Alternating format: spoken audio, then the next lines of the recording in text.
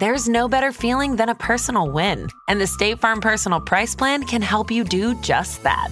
Talk to a State Farm agent today to learn how you can bundle and save with the Personal Price Plan. Like a good neighbor, State Farm is there. Prices are based on rating plans that vary by state. Coverage options are selected by the customer. Availability, amount of discounts and savings, and eligibility vary by state. Hi, I'm Wendy Zuckerman, and you're listening to Science Versus from Gimlet. Today, we're looking at the unexpected things that exercise might help with.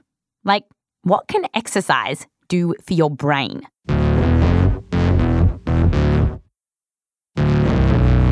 Can doing a few laps make you smarter?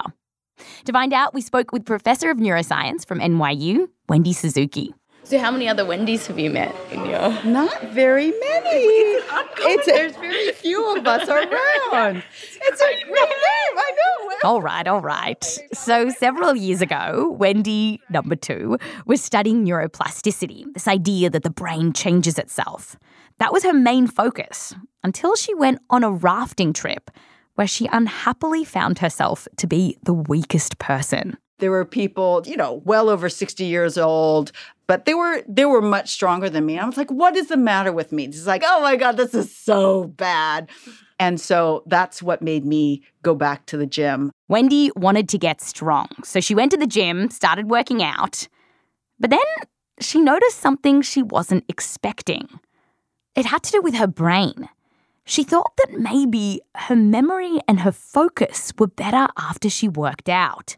And Wendy couldn't help but wonder, could exercise really be doing this? Ooh, I wonder if that's it. And so that was the seed.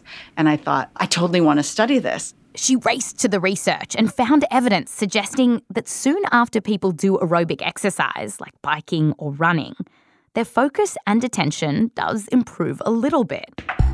But what got Wendy really excited was the research she found on what exercise might be doing for her brain in the long term. You see, there is intriguing research suggesting that exercise could play a powerful role in protecting us from dementia. So, for example, Wendy told us about a study published just last year, which had been tracking almost 200 women since the 1960s. They were middle-aged, and they asked whether they were low-fit, mid-fit, or high-fit. So when the researchers started this study, they measured the women's fitness on an exercise bike as a kind of proxy for how much exercise they were doing. 44 years later, they came back, found all these women, and they asked how many of them developed dementia. And what they found was pretty remarkable, especially when they zoomed in on the people who exercised the most. If you were high fit, you were 90% less likely to have developed dementia. High fit. Whoa, 90% less. Yes. It's huge. Other research has found that, on average, for people working out, you see a number closer to 40%, which would still be very impressive if regular exercise made you 40% less likely to have dementia. But there's a hurdle here.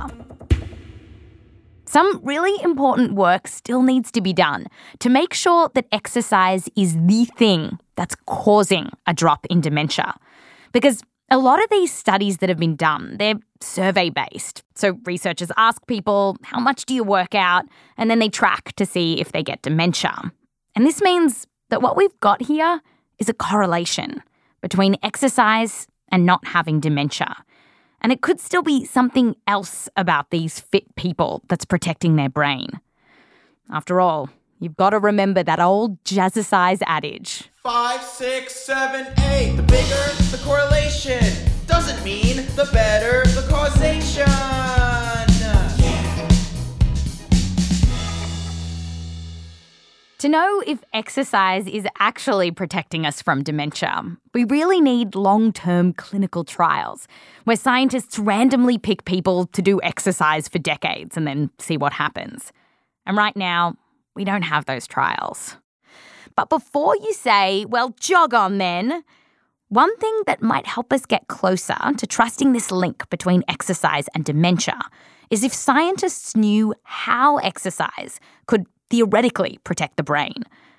And there is one very cool idea that's getting a bit of attention. It's from research in mice, and it's this.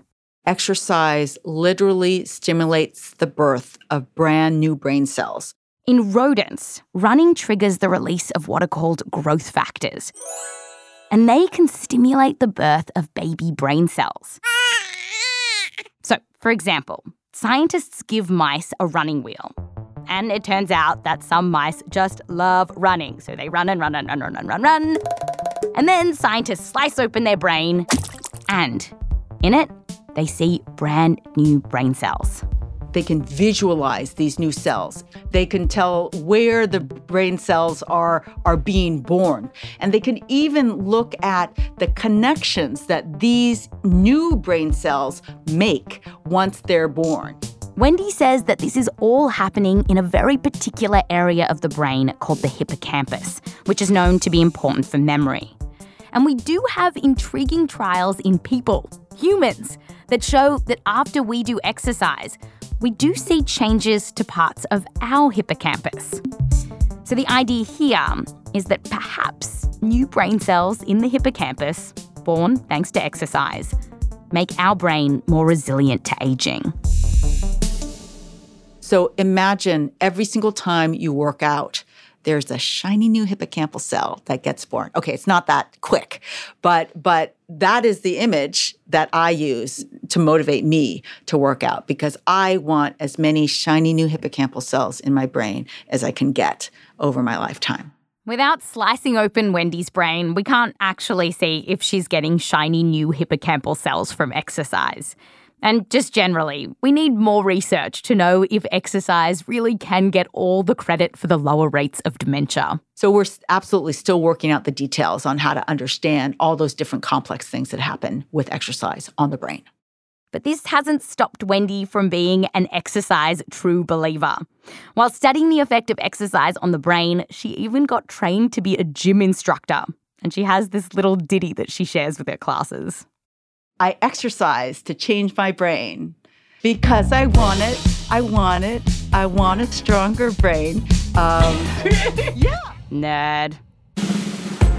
Conclusion. There's some exciting new work suggesting that exercise could protect our brain in the future by cooking up brand new brain cells. But what else can exercise do? Can it help us fight depression or even cancer? To find out, you can search for Science Versus, that's Science VS, and click on our episode Exercise. I'm Wendy Zuckerman. Back to you next time.